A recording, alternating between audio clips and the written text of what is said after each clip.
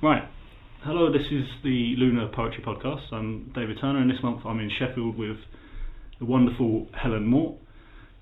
Just as a quick side note, because of time restrictions in the podcast, my questions regarding Helen's poetry will mainly focus on her book Division Street, published by Chatto and Windus. We're going to kick off with Helen giving us a short introduction into her work and background. Yeah, my name's Helen. I was born in Sheffield and then I grew up in Chesterfield, just down the road. So I suppose growing up, Sheffield was always a bit like the glamorous older sister to Chesterfield. It was the place where you went out and where you were able to go on the bus on your own when you're old enough, that kind of place. It was always the bright lights, really. And now I live back in Sheffield again after spells being in different places, including a year when I was poet in residence at the Wordsworth Trust in Cumbria, in Grasmere, and where I wrote quite a lot of the poems that became my collection, Division Street. So it was quite interesting because I was living up in the lakes but writing all these poems about Sheffield and South Yorkshire and Derbyshire. So my work has always been quite informed by this particular bit of the world, so I think it's quite nice that we're doing the interview in rainy Sheffield today. It's pretty wet, isn't it? It does look really northern outside. It does, yeah. Oh, and on that note, we've got a whippet in the room. Charlie, we do, the whippet. It's raining, we're drinking tea, and there's a whippet on the sofa. I mention that just in case you hear any strange licking noises or growling. It's definitely not me. It's not us. Charlie might introduce himself. Okay, I'm going to begin with a really needlessly long anecdote about a guy I met recently in a pub in Kennington in South London. As I looked across the bar, I noticed a guy wearing a t-shirt which had Orgreave 84 across the top of it, and I don't know, he was maybe in his 50s or 60s, this guy. So I went over to him and asked him about the t-shirt, if I could have a closer look, and it was like one of those sort of graffiti style hoodie figures throwing a stone, which was quite apt. But we ended up chatting about your work and your poem Scab in particular, and Jeremy Deller's reenactment, which we'll come to later. And he was surprised and pleased that people like us, and by that I mean people too young to have any living memory of what happened at Orgreave and other pickets, but he was pleased and surprised that we still know what went on. What I'm wondering is how much influence does your wider family's working class background and roots have on your work, and also do you write about these subjects as mentioned in Scab in order to educate the unfamiliar, or rather to reassure those that were involved in the picketing that those events haven't been forgotten? Yeah, I think it's a bit of both, and especially that's a really good point. You just made this idea about wanting to reassure people that things haven't been forgotten. I'd say that's probably the main reason, or one of the main inspirations behind writing Scab. I'd wanted to write about it for quite a long time, and everything that sort of happened to me just confirmed that. And I remember reading David Peace's amazing book GB84 at the time when I was thinking of writing about it. I thought, wow, he's written about the miners' strike brilliantly. I'd love to be able to write something myself, but I put it off for ages. I really hesitated because I felt like, as somebody that hadn't lived through the strike myself, and as someone that didn't have immediate family members involved in the strike, I felt like a bit of a fraud, or like I didn't have a right to write about it. I know that there are other poets who were involved in various ways in the strike in the 80s that have tried to write about it, and it took me ages to recognise that, hang on a minute, that's exactly why I should, because I wanted to show that growing up in a bit of northeast Derbyshire that was physically and more than physically scarred by the impact of pit closure. I remember as a kid never really understanding what all these weird land masses were just down the road from where we lived, and the words that my parents would use to describe them I didn't really understand. It's like, that's a landfill site and that's open casting. I thought, what's open casting? And it was actually very close to the village Arkwright that they moved across the road to make way for open casting after the pits had been closed, and there was quite a lot of controversy about that when I was growing up. So all those things, I wanted to show, I suppose, that the legacy lives on, and that it's important to me, just growing up with the aftermath. It's important to lots of people, as you say, of our generation, and that it's not been forgotten at all, and that maybe the fact that I wasn't there could in some ways be a virtue, and it could provide a way of writing about it that had a different perspective and actually a bit of distance, because you do get that problem sometimes, don't you, that things are, and I can't imagine if I'd been there in some way or witnessed it firsthand. I almost don't know how you'd begin to put it into words, because it's too terrible. So in some ways I thought I'll try. Yeah, I suppose there's that side of it, isn't there? It maybe is actually, once you start, easier to write about it if you haven't been there, because what you're doing is retelling stories that you've heard, or not editing out things, but you're putting. It's easier for you to put the worst things together in a poem because it's not as emotional for you. Yeah. Whereas for a lot of people there, it would have. I mean, actually going back to this guy in the pub, Johnny Eagles, I think his name was, which is an amazing name. He immediately started having a blazing row with this guy who sat next to him, who was a Tory, and I think they've known each other for years and years. But just by me mentioning Orgreave, I mean, he had the T-shirt on, but by me mentioning the fact to him, they immediately went back to that argument, which they probably had 30 years ago. Yeah, definitely. And it was as bitter then. So you can understand why people haven't let go of these. I think I've heard various people say to me that they don't like the cover of my book, because I should probably describe this for the benefit of podcast, because you can't see it, but the book cover uses a really famous image by a wonderful photographer called Don McPhee, which is taken from the Battle of Orgreave, and it's got two policemen in their hats face to face with a miner who's got a fake sort of policeman's hat on with his NUM stickers on it, and they're sort of squaring up to each other. And to me that epitomises this sort of huge divide and the rift that's never really been healed since that civil war in the 80s. I was told it's a bad cover because it's going to divide people and it's going to polarise people, and I thought, well, isn't that maybe appropriate in some ways? I'm not sure I mind that. I think it's appropriate, but I also think that one of the messages from that image is that image could be flipped. If you switched the hats around, and if it wasn't for his sideburns, the miner, you wouldn't necessarily. He could, they could be on either side. They're all men. They're probably all from the same region. They've been divided by decisions above them, haven't they? And I think that was one of the things that I find most poignant about, or upsetting about the strike, that communities got ripped apart by things that would be on their control in some ways. And I've always liked that image for that reason, but also because there's something a little bit playful about it as well. It's quite furry as well, isn't it? Yeah, it's a moment that's quite funny as well as very sad. So no, I like it as well. Right, so we'll get onto your other work in a moment, but I'd like to focus still on this poem, Scab. In the poem you talk about going off to study at Cambridge University and as it being a crossing of a personal picket line for you. How much of a personal conflict was your move to Cambridge from Derbyshire, and how much guilt did you feel at the time regarding the issue of cutting your roots? I mean, whether that was real or not. Yeah, I think it was so it's interesting in terms of the poem that when I first started to write it, none of that stuff was in there. I was just trying to write about Orgreave. Sure.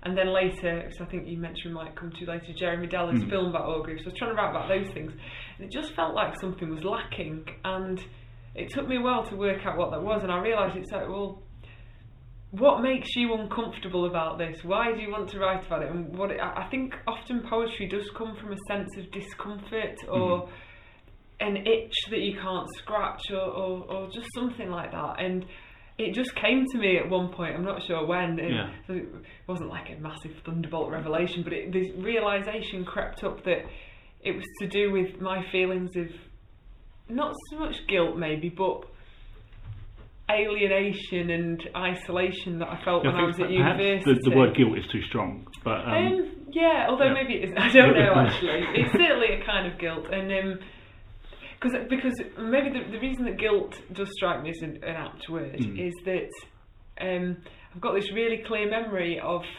when I found out I'd got my offer to go to Cambridge. It was close to New Year's Eve, and I was spending New Year's Eve in Calo Working Men's Pub, which has now been knocked down, and they haven't cleared the rubble away, so it's really surreal. You just walk past. For a while, I was living quite close to it, and every day I'd walk past the rubble of this building. It was really strange. Anyway, I was there with my friends from school, and I didn't tell anybody. I didn't mention it to anybody that I got this offer and that I was probably going to go to Cambridge University. And I thought I should be really excited about that, and I should be really proud about that or something. But I wasn't in some way. I think because I felt like in some way the people I was with were going to think that I thought I was better than them because of that. Or so I suppose there is a guilt in that way. And then when I was there, which I think is reflected in the poem, I knew it was a great opportunity for me, and I really enjoyed some aspects of it, but I did feel at times quite socially isolated and like I didn't fit in. And actually it was really weird for me because I was used to, at home in Chesterfield, I was used to people at school calling me posh and stuff like that, because I did my work and I got on with things and whatever. And then suddenly, when I went away from there and when I went to university, I felt the opposite, and I felt like I didn't fit in with all the rituals. Yeah, I think that's quite a good point, actually. I suppose, I mean, I'm a few years older than you, but we're the same generation as such. I found it a lot with people of our age that have grown up in a very working class family. Feel slightly guilty, maybe, because we grew up in a time where you're really not working class. If you've grown, even if you have that working class background, you've grown up in what essentially 20 years ago would have been, or 30 years ago would have been a really middle class upbringing. You probably had plenty of toys when you were a kid, and you got a good education. You could go to the doctors whenever you wanted. So there's that guilt that you're being forced to leave your roots as such, because you're never going to be as working class as your parents. Yeah. If you but if you at the same time, if you go to university, you're never going to fit in that traditional middle class or upper middle class setting either. So you're left floating between, and you do have that. I suppose it takes a while to gauge what identity you've got, and probably I think most people just reconcile that they are still working class in attitude and outlook on life. It might take a while to get there, and I suppose as artists, whichever way you choose to work, it's a natural process to go through to find your. And you use your art to because I suppose that's one of the things I was trying to do in that poem in some ways. I suppose the poem's about lots of things, but it was this sense, you think, well, what is class really, and what do I feel about that, and it's very complicated, and so the poem's a way of saying, well, perhaps it's just sometimes you don't feel like you particularly belong anywhere, but you can't win. You sort of on both sides, and that in turn made me think back to maybe more political situations and things where you also can't win, and it's kind of all like that. So I don't know that poetry ever helps you to resolve anything or get to the bottom of it, but it certainly helps you express the questions, if not the answers, doesn't it? Yeah, definitely. I don't think I've ever answered anything with poetry. No. Only confused myself.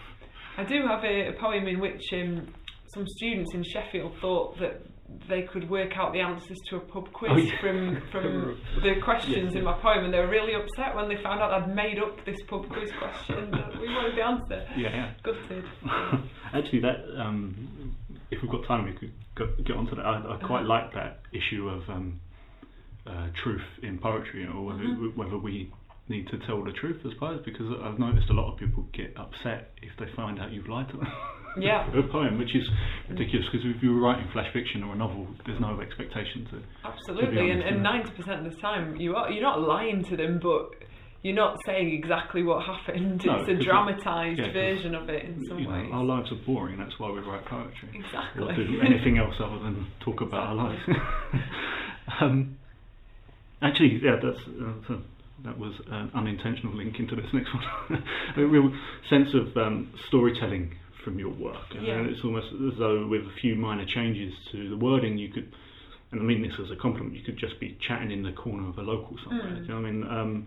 Thinking in particular of Stainless Stephen, poem, where there's a blurring of the line between story and myth, quite common after a few beers. I mean, how do you feel about that assertion?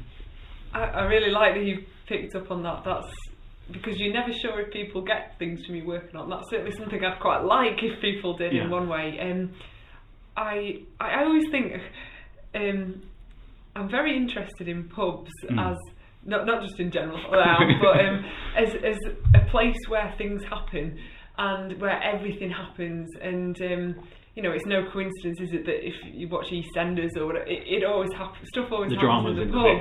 Definitely, and it really got brought home to me when I spent a year living in Grasmere in the Lake District. It's a very small village, and the pub was, if you wanted to find out anything, if you wanted to see someone, if you bump into them, if you wanted to know the gossip, you just went to the local pub, because there's just one really.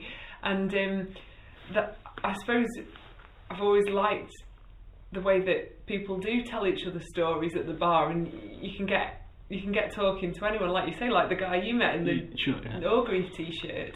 And I actually wrote a pamphlet a few years ago called The Pint for the Ghost, and the idea of this pamphlet was that all the poems in it could be stories that people might tell you in a pub after hours, and that's where Stainless Stephen comes from. It's from that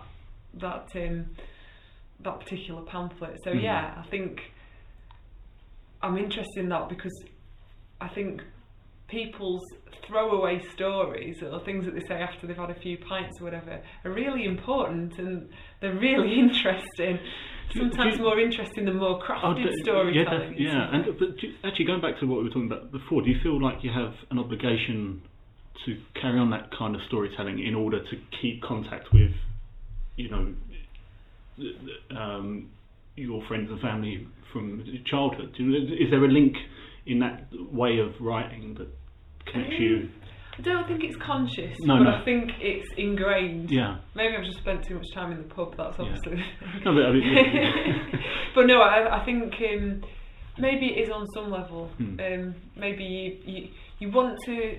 I think there's always part of you that's trying to write poems that people that you know, perhaps, or people that you care about would understand, or that they'd be able to relate to in some way, and that's definitely... I mean, I certainly feel in my writing that if for instance, I go to the pub sort of whenever I can on a Sunday. My uncle and his dad go religiously every Sunday, and I sort of have a feeling that if they have no interest in reading my poetry, but if they did, I would expect my writing to be clear enough for them to understand, or to be written in a manner, not that I consciously try and change anything, but I suppose it's just because it's there ingrained anyway, it's coming out in that style. Yeah, definitely.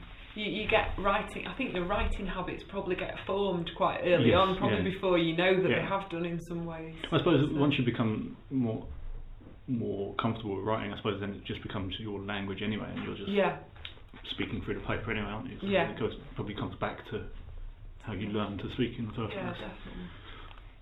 This is Stainless Stephen.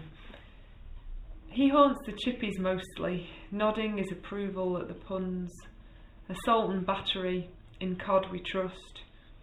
He's dressed up to the nines in stainless shoes, a plated vest, 2 spoons for a bow tie, a fork to comb his sleek black hair. He says, I'm aimless, brainless, Stainless Stephen, semicolon, semi-conscious, ordering my chips, full stop. And when the shop lads shove him out into the cold, he knows a pub across the river where the doors will never shut, a shell between the empty works where brambles twine around the pumps and every glass is draped with webs, where men stride in, still sweating from the braziers that vanished 30 years ago, and tug their collars, loosening the noose of heat. The jukebox hasn't changed its tune since 71. The landlord stands a statue at the bar as Stainless saunters in and tips his silver hat, surveys his audience.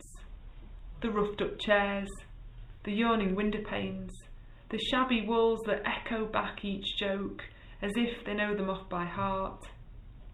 Semi-quaver, Semi-frantic, stainless croons the golden oldies, sing-alongs to sway to, here in Sheffield, where they drink till dawn and beg for encores.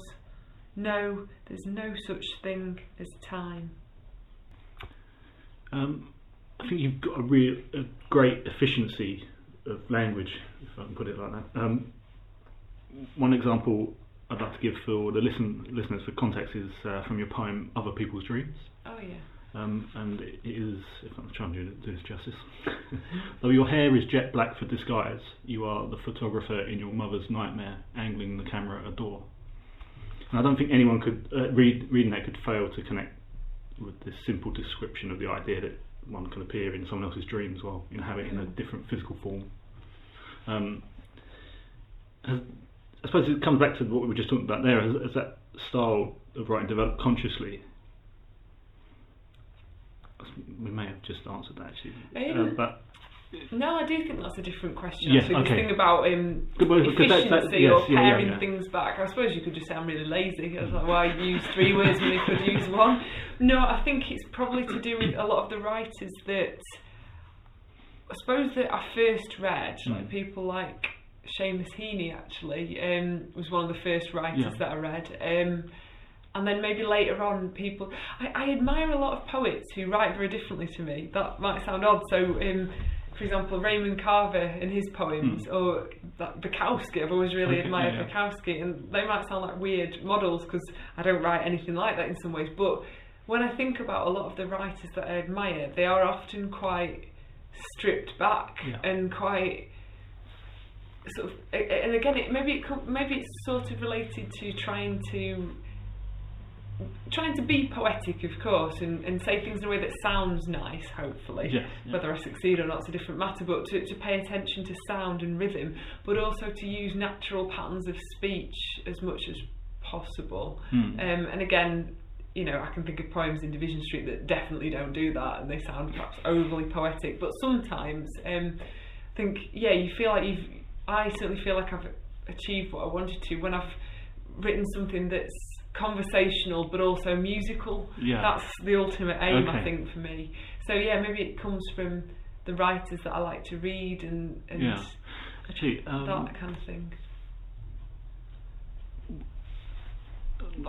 I didn't study literature, so I'm not really sure how the whole process works, but did you have any strong influences from teachers or tutors or any kind of mentors in terms of how you use your language in the way we're talking about now, or is it just from what you were reading? Well, I've never really studied English either. No. I did psychology when I was at uni, and before that my school didn't really I don't mean this in a way to badmouth it, because it doesn't mean that the teaching wasn't good, but they just didn't have the scope really to focus that much on poetry. And I think the poems that we used to look at in school were really, really old. I remember looking at Christina Rossetti and all these ballads and things like that. And Tennyson and things like that. And maybe that had some influence on me because it's quite musical again, and I've always been interested in music. But I'm not really sure. I often feel quite an imposter as a writer, because I feel like, having not studied English at university or anything like that, or known, there's all these gaps in my knowledge. There's all these great poets that I've just read a bit of because I've tried to fill in the gaps later, or I've read them and frankly haven't understood them, or there's writers that I've still not made a proper effort with because it's easier to read, you know, whoever it is whose work you really love and who you admire, and that you get that instant kind of gratification from. So I sometimes feel like I've not worked hard enough at reading the canon, if you like all the. So I suppose I couldn't really pick out one moment from school or from higher education or anything like that sort of switched me onto poetry. But I have had lots of helpful poet mentors. So that's what I was thinking as well. Me under their wing, I suppose. There was a fantastic writer who's just published a book actually called Michael Bailey, who I met when I lived in Cambridge, and he used to do just these little workshops in his house. It'd be just a couple of people that he knew and him sitting round, and he'd just read you poems that he thought were really good and talk about why they were really good. And a lot of that would be quite pared back imagistic sort of short line stuff, because that's the style that he writes in, and so maybe that had some kind of influence in the kind of thing I like to write. I often feel a little bit of a fraud myself, as I was doing a poetry podcast and I got a D at English, English lit, D in English language. I haven't studied anything, but that surely makes you better qualified to judge it properly. Though, maybe, yeah. But I think what you're saying, I think a lot of people will find quite refreshing anyway, because it's poetry, like all literature and all art. You should take it as you find it anyway, and if you like parts of it, you should enjoy it, and you shouldn't be forced to. I'm quite uncomfortable with this idea that you should have been well read over a lot of things. Is it just to enjoy poetry? Because that doesn't work. You wouldn't say to someone, you must have seen every style of painting to enjoy pointillism or something like that. Actually, so while we're talking about education, or educational lack of it, or whatever, I've seen that you work on a regular or fairly regular basis with educational projects in local schools. I've got some questions about that, but maybe you could tell us a little bit about the projects and how you got involved with them. Okay. Well, I do all sorts really, and I've sort of fallen into all of it by accident. I always knew from when I started writing a bit more seriously that I wanted to teach in some way, and I wanted to sort of share my enthusiasm for poetry with other people. So I think the first thing I did was I volunteered to work. No, I didn't volunteer. I persuaded them to employ me. That's right. Probably by pretending I knew what I was doing when I didn't. There was a charity in Cambridge that used to work with trying to provide creative workshops for people that didn't have access to them that often. So I ended up working. That was my first proper job doing any kind of teaching. I was working on an estate in Huntingdon with a group every week, and usually just one person turned up, so it was quite dispiriting, but it was a good introduction. So I suppose I first did adult education, and then later I worked for the Open University and taught on one of their online courses. So I've always done a lot of online teaching and still do. And then the schools work has happened more recently, because I was lucky enough I applied for this great role called Derbyshire Poet Laureate, which happens every 2 years in Derbyshire. They get a new person to do it, and one of the reasons I wanted to do that was I knew it would involve a lot of schools work, and I really wanted to work with primary and secondary schools, and partly because I would have loved that when I was a kid. We never had a writer come into our school and work with us, and I just thought, what a great thing to do. And I also thought it'd be good for me, and I'd learn a lot from the kids, and I have. So it's worked. And actually on that point, I mean, do you think that enough poets get involved with educational programs, and if there aren't, why do you think that is? I think I can imagine them being put off. I don't know how many. I seem to know a lot of people that work in schools, but that could just be the people that I know. Once you start, then you know more and more people that do, and it can be daunting, because you do. I've had this feeling loads of times where you go into a school and you just think, oh God, what, they're going to be bored by me. They're going to hate this, especially I have to say older kids and teenagers. I really like working with 10, 11-year-olds. They're really responsive.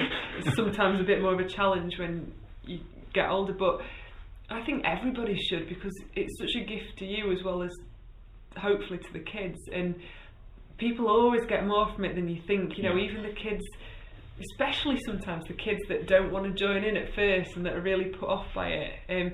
So that's why I'm really interested in, I don't work for them myself, but initiatives like First Story that have relationships with schools and build on that and try and get a programme going year on year, and they take the schools on residential courses as well. I think stuff like that's brilliant. And the other thing I've found interesting since I've been working in schools around Derbyshire is that often it's not this isn't a surprising thing in a way really, it's not the schools that are supposedly the best academically that are the best to work in. In fact, often it's quite the opposite. And my favourite workshop I've done in the last few years was in Shirebrook Academy, down the road from where my mum and dad live, and I was talking to the students there about memories of mining and Shirebrook as a mining community. I was just staggered by some of the things that they wrote about what's happened to Shirebrook over the past 30 years and its loss of aspects of heritage and what it's like now and what it used to be, and how much these students of 12, 13 knew about their history and about where they came from. It was really inspiring. I suppose it goes back to this whole idea of storytelling then, doesn't it? And if you can open kids' minds to the fact that it is just a form of storytelling, they can do that anyway. That's probably perfectly placed to do that. If you just allow them to have a voice. Do you find you have to? Actually, this quite. Yeah.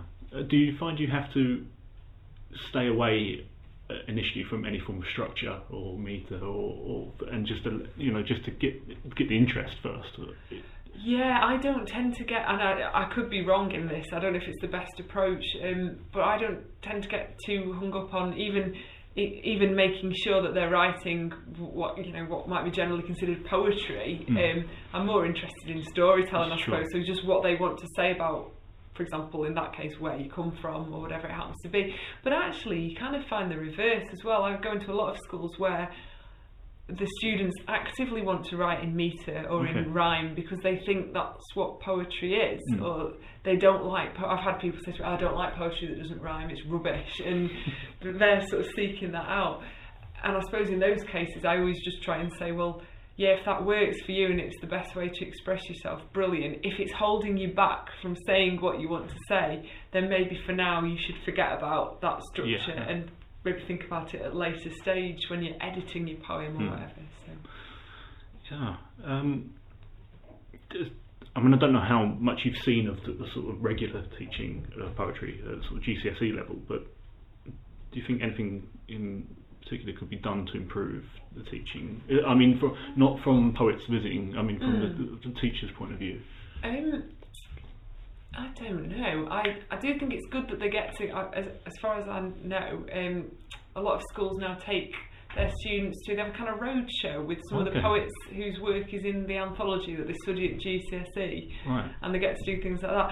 I think encouraging people to listen to more poetry, like resources like the Poetry Archive, is a really good thing, because as we all know, sometimes poems just make more sense when you hear the poet reading them and you hear them explaining them. I think anything that can enable people to relate to them in that way has got to be good. So things like that, and so I quite like the Poetry by Heart competition that they have now, where they get people to learn poems and then say them. Because I do think there can be an enjoyment in that if you're not just being forced to all learn the same poem by rote. If you're being encouraged to choose a poem that you've got a connection with for whatever reason, it speaks to you and it engages with you, or it says something about you in your life, and you want to internalise it and remember it, and then possibly keep that poem forever. I think that's got to be a really interesting thing. Definitely. And I think that's a good point actually, about once you know the thinking behind a poem or what the poet's trying to achieve, it's easier. The main reason behind the podcast actually is because I think if we can get enough poets to talk about what they're trying to do, it's much easier to understand their work then, because you've got a connection with them, and if you hear them maybe read a couple of poems, it's easier to access the rest of their work, I think, and even more complicated stuff. I think there's a real lack of, because I come from a fine art background and only started writing recently and performing, but it's much more common within fine art, or it's expected of artists to explain and engage in conversation. Not all do it. Some are lazy because the people, they're not. It doesn't seem to exist as much with poetry. Yeah, there's always more mystery around the process, isn't there? I suppose the thing that springs to mind when you say that about art and things is that someone whose work I love as a whole, not just the artwork but the process around it, is all the stuff that Grayson Perry does for TV, where you see. I love seeing how he turns his ideas about something into this artwork. I think it's magic, and you see him getting false starts sometimes, or getting frustrated about but then somehow he finds the right form for whatever idea he's trying to express. In his case, I suppose a physical form. But I always watch things like that, and I think, well, that's not that dissimilar from what you do with a poem sometimes. I mean, some poems do just arrive, actually. Yeah. Sometimes I don't know I'm going to write something until I do. But others, like the example we talked about with Scab at the beginning, sometimes it is a long process of working out how you're going to put something into words and what things are going to come together and what you want to express. So I always think, wouldn't it be great if you could do something, a documentary like that with poetry? It wouldn't be as visually appealing though, would it? It wouldn't, Also, I don't think poetry's got a Grayson Perry really, so I don't know if anyone maybe I should start recording podcasts in a dress. Yeah, maybe. Possibly. We'll move on from that, I think, that image. So, you were inspired, or maybe say you were enabled to write Scab after seeing Jeremy Deller's video piece called The Battle of Orgreave, in which he reenacts running battles between police officers and striking miners in Orgreave, South Yorkshire in 1984. Without stating the obvious, I mean, what was it about that work that inspired you or allowed you to... This links nicely back to what we talked about at the very start, which is I was struggling to work out how I was going to try and write about this thing that I cared very passionately about, but also felt a bit anxious trying to write about. And about the same time when I was mulling all these ideas over, I went to the BFI archives in London, and it just so happened that they got a mining special in the archives, and I must have sat there for about 8 hours watching mining film after mining film, and right at the end I found Jeremy Deller's The Battle of Orgreave, and it was brilliant, not just because it's such a powerful film anyway, and because what he's doing is totally bizarre. He's going to recreate this very emotive battle in the place where it happened with people who were involved. I mean, that's crazy, isn't it? But also because it tied into this idea of mine that when terrible things happen to communities, they do get reenacted over and over and over in the memories of the people that were affected in future generations, like those kids from Shirebrook I was mentioning that still knew everything about the strike, even though they're the generation on from us, they're further away from it in some ways. So I wanted to show how conflict never gets forgotten, and it gets played out in other ways as well. It gets recycled, and the anger gets bottled up, and then the anger gets turned into something else. And I thought Jeremy Deller's film was a really good sort of motif for that in some ways. Yeah. No, it was... I was really glad when I heard you read Scab for that song, because Jeremy Deller's one of my favourite artists anyway, and the reenactment is just a little bit of background in case anyone's listening and doesn't know what it is. He involved miners that were in the original strike and Civil War reenactment enthusiasts. Got them to reenact these running battles across fields, and it was crazy, and it was quite brutal, and you can see the anger still, the emotions still run high for the people that were there. And there are a couple of points where you can see the guys that are just there for reenacting aren't really sure they want to get involved. That's my favourite bit, when they're sort of like, well, it's a bit different from wielding an antique sword in a castle somewhere in Doncaster. They were a bit nervous, and that really comes across in the film. I actually met Jeremy Deller at the most intimidating time I've read a poem, I think, was in Chesterfield Winding Wheel at an event to mark 30 years since the strike, with lots of ex-miners there, and they asked me to read Scab, and they also had Jeremy Deller there talking about his film, and I just thought, oh no, they're going to crucify me, they're going to think it's a liberty, and how dare you, it wasn't like that. And actually that wasn't the case. People were just happy that, as you said at the start, that somebody was still and Jeremy Deller was lovely, and because I also got worried that he might not like the portrayal of his film in the poem, or he might disagree with it, but no, he was fantastic. I get the impression, I've only seen interviews with him, but I get the impression that you spoke about the film in the way that he would want it to be spoken about. That's good. I think so. I mean, it's I don't a relief. Actually, while we're talking about art and Jeremy Deller and such, I mean, this is a personal gripe for me. I mean, I find it a constant surprise that more poets and artists don't collaborate more often. And take the work of the other person as a starting point. I mean, how do you feel? I mean, you might not really have an opinion on this, but how do you feel about that?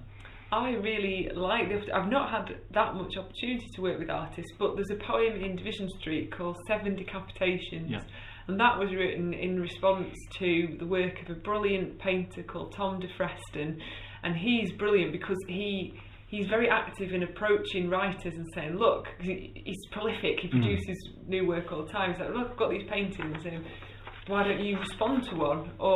And his latest project that he did called the Charnel House, it was great because he did a bit of both. So he'd approached quite a lot of writers and got them to respond to some of his artwork, and then he'd also himself picked out lines from the poems and incorporated those into the book. So it was a two-way process of collaboration, and I really enjoy working like that because I think you find very often at the beginning you're really not sure what's going to happen. And I think that's good, because if you already knew how you were going to respond, there'd be no discovery in it. Absolutely. Yeah. And very often it prompts you to write something that you just wouldn't otherwise have done. Do you feel that writers or poets are maybe a bit guarded about giving their work to someone to mess about with, perhaps? Yeah, maybe, but I've never minded that, because once you've written it and published it, then it's kind of not yours anyway. It's, the reader can misinterpret it, and then it's partly your fault if they have, because it's ambiguous, and or they can mistake your motives. They can assume things, like we said earlier on, that are autobiographical, which they aren't. And so, in some ways, it's no different to that, this process of collaboration. Yeah. And it must be just as bad for the artist, because surely they don't know how you're going to respond to their work, and you might imply things about them, and it's terrifying. But I think it comes back to that point where maybe within the fine arts it's just a bit more accepted that people will do that to your work, because you're putting it in galleries. It's actually one reason that I moved away from fine art and went more into writing, because it's a bit more immediate, especially when you're reading live. Yeah. Putting stuff in galleries is quite you have this disconnect with your audience, because you put it up, you have an opening evening, you meet people then, but then you walk away and it's there for 2 months and you never hear again, unless there's a review. You never hear what people think. Whereas with live poetry, this is not I'm not talking about publishing books, but live poetry, you do get immediate feedback. Yeah. I find it strange as well that as a visual artist you could effectively lose bits of your work forever. If you sell a painting to somebody, it is then their painting, isn't it? It's not, you haven't actually got it anymore, and that must be really weird. It's actually what I like about my writing now. It doesn't matter what anybody thinks, is always mine. Yeah. And you really have the ability to do it, which is maybe why you're able to remain guarded as a poet, because it's always your child, or it's always your creation, and it's always personal. It doesn't matter how many books you sell. That poem still exists in your head. That's right. This is a poem called Other People's Dreams. The lives you have in other people's dreams are lives no less. Tonight, for instance, you are kissing the proprietor of Spa in a storeroom full of oranges. A school friend has you kneeling in a lay-by of a mountain pass, grappling with the front tyre of a truck. And though your hair is jet black for disguise, you are the photographer in your mother's nightmare, angling the camera at her door. Each morning, you must gather up these lives and hold them tight. Walk carefully downstairs, slow as the girl in your own brief dream, who clutched a dozen long-stemmed roses to her dress until they merged into a bloodstain on her ruined breast. You spoke in an interview with Granta back in 2013 about the idea of poetry haunting you, and about being visited by the idea for a poem that won't leave you. Yeah. Can you try and give our listeners an insight into the creative poet? I'm not asking you to tell people how to write poetry, just a brief description of the development of an idea into a poem, perhaps. It's a good job you're not asking me to tell them how to write poetry, because I don't know. If I did know, then I'd try and write brilliant poems all the time.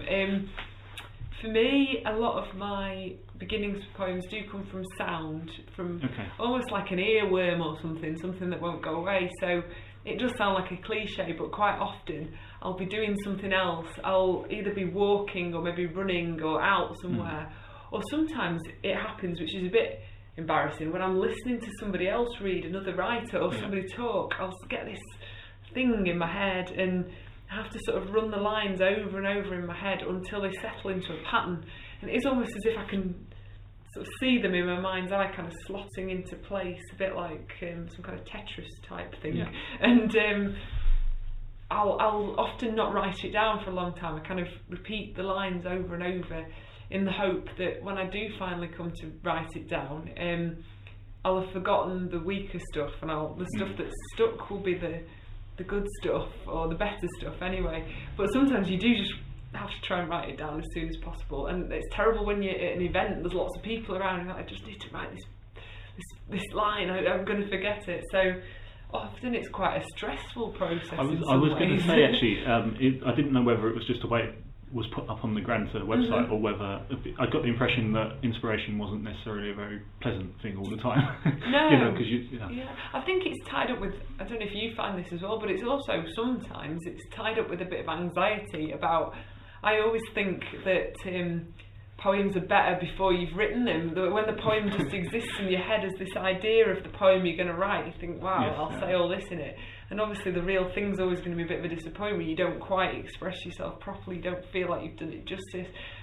There's this horrible gap, isn't there, between what you understand and what you see and what you're able to express to other people. Yeah. It's just a continual source of And I suppose once you stress. get into writing regularly as well, having an initial idea will just bring back that memory of knowing that you're not going to be able to do a very good job of it. You know, that it brings that so that anxiety is coming up immediately, whether you've tried to realise it or not. You know, you still get that pang of. and yet, depressingly, I think if you're somebody that loves to write, the reason that you're doing it as well is because you still feel that that's your best way of getting close to saying what you mean, because you feel like you're really bad in conversation, you're really bad at talking to people and saying what you mean verbally, perhaps. So it's your one chance to get it right. So if you screw that up, then that's quite it. Quite often people will say to me, "Oh, what have you been doing today?" And I say, "I've been writing." And they, "Oh, that's nice." And you go, "No, you don't understand." Yeah, it's not nice. It's really not nice. Actually, talking about thought processes and stuff. You, on your blog, Poetry on the Brain, and obviously with your background with studying psychology, you talk a lot about neuroscience and the study of writers' brains a lot. I'm not going to pretend that I've read too much about that, but have you got anything you'd like to say about it? How much does that influence your writing at all, or is it just a side interest? Yeah, it is a side interest really. I got a bit worried when I started studying. When I say studying neuroscience, this makes it sound like I've been in the lab cutting up brains. Definitely not. It's purely from a theoretical perspective. So I've just been reading other people's papers and other people's work, and I find it really interesting. The attempts that are being made to understand things about what happens in our brains when we write. I think that's great. I think we should never forget that correlation doesn't always mean causation. Just because two things are going on doesn't mean one's making the other happen, and otherwise you could be very reductive about writing processes, which are still really mysterious. And I did get worried at first that if I read about these things, I might become too self-conscious myself when I'm thinking and when I'm writing. But that doesn't seem to have happened really. I still forget it all when I'm in the process of writing a poem. Maybe because as you sort of implied to talk about your own writing, it's really all-consuming when you're trying to write something. You don't have room for all these side thoughts, and so I just find it fascinating. It's as much of a mystery to me as what happens when a poem's being written. Literature and neuroscience are both really mysterious things, and the more you read, just the more questions you get about it. Really. I mean, the reason I brought it up was, one, to mention the blog, because I think a lot of people will be really interested in it, and two, to highlight this idea that there's a quote, I can't remember who the quote's by, but this idea that Stephen Hawking had A Brief History of Time, which is probably one of the most complicated books you could ever try and read. It was a huge bestseller. People are not scared of big ideas. They're not scared of complicated ideas, yet they're scared of poetry. Right? And all it is that we haven't... And the argument is, in this quote, that artists, if we take all artists, haven't thought about what they do enough in order to explain it to the general public. Because this is just a personal feeling I've got, and I've got no evidence. I would say that most people would be happier trying to understand your blog, Poetry on the Brain, than read your poetry. My poetry, yeah, definitely. You know, and the neuroscience is probably far more complicated, but for some reason, people are less scared about these, and it might just be because we have some sort of basis of knowledge regarding our science education at school. Yeah. And biology, we sort of know what the brain looks like and the sort of electricity running through it, even if we don't understand how that works. There's a basis there. And it links back to what you mentioned earlier on, I think, about terms of engagement with poetry and education and things like that, and I was saying about hearing people read their poems. It is very often you do just need to give people a bit of a hand, a way into stuff. I remember working with a book group in Chesterfield not that long ago, and none of them had ever read poetry before, and they were really worried about discussing it and trying to. And at the end of it, I just went in and talked about where a few of my poems had come from, a bit of context, and why I'd wanted to write about those things. And I think for some of them it suddenly made a bit more sense, and I'm sure that all poets can and do things like that. And it's you're completely right, it's just about finding the right way in. Yes. Final questions. Who or what has been the biggest influence on your writing, and who would you recommend to our listeners to check out? And it could be any art, and we're not talking about writers here, it could be any artist. That's such a difficult question because there's probably so many. Really strangely, I think one of the people who's had the biggest influence on my writing is not a poet at all. It's probably the folk musician Richard Thompson, whose music I really love, and I just love the way he puts difficult things and also stories into a form, musical form in his case, rather than a sort of although his lyrics are brilliant and really good as well. And I guess I've always grown up with that because my dad loves his music. He was always playing folk music when I was a kid, and it filters into your head. And then as I've got older, I've found his music just a real source of reinvigoration and inspiration when at those times when you're not really sure what you're doing and what you're about and what you want to say. I often end up going back to him as a kind of touchstone in some ways. So yeah, maybe I'll say it's him. And in terms of people that I'd recommend to listeners to check out, wow, there's so many. Well, if they're interested, they may have been listening to this podcast because they're interested in things to do with the miners' strike. If so, I really recommend a pamphlet by someone called Paul Bentley called Largo, which is about his experiences of the strike, but he intersperses it with things about music that was out at the time, so that's really, really interesting. If they're interested in the brain and the mind, but its relevance to culture and art, then I'd recommend a book by Ian McGilchrist called The Master and His Emissary, which I write about a heck of a lot on my blog, probably too much, which is a really interesting theory of society as much as the brain. And other things that I've been reading recently, I do tend to read more non-fiction and fiction than I do poetry, but the last couple of collections I read was Kate Tempest's Hold Your Own. I really enjoyed that, and thought the poems left me quite enthusiastic about what you can do with poetry, so I got very absorbed in that. And also a collection by an American poet called Joshua Mehigan, who I think is just brilliant, and he does amazing things with form and with language, and he's just clever without showing off about it, you know, which is I always think is the best thing for a poet to be. So that's my current reading list, and a couple of older things. I guess. Think that's quite interesting. That's it. Just left. Well, thank you again, Helen Moore. Thank you. Charlie the Whippet, who's really well behaved. He's just fairly asleep quiet. on the sofa. He did have a little scratch around at one point, which you might have heard.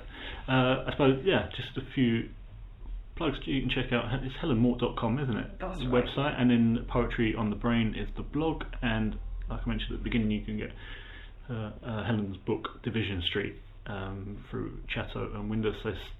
on sale in a lot of bookshops and through Evil Amazon. Yeah. This has been Poetry Luna Poetry Podcast.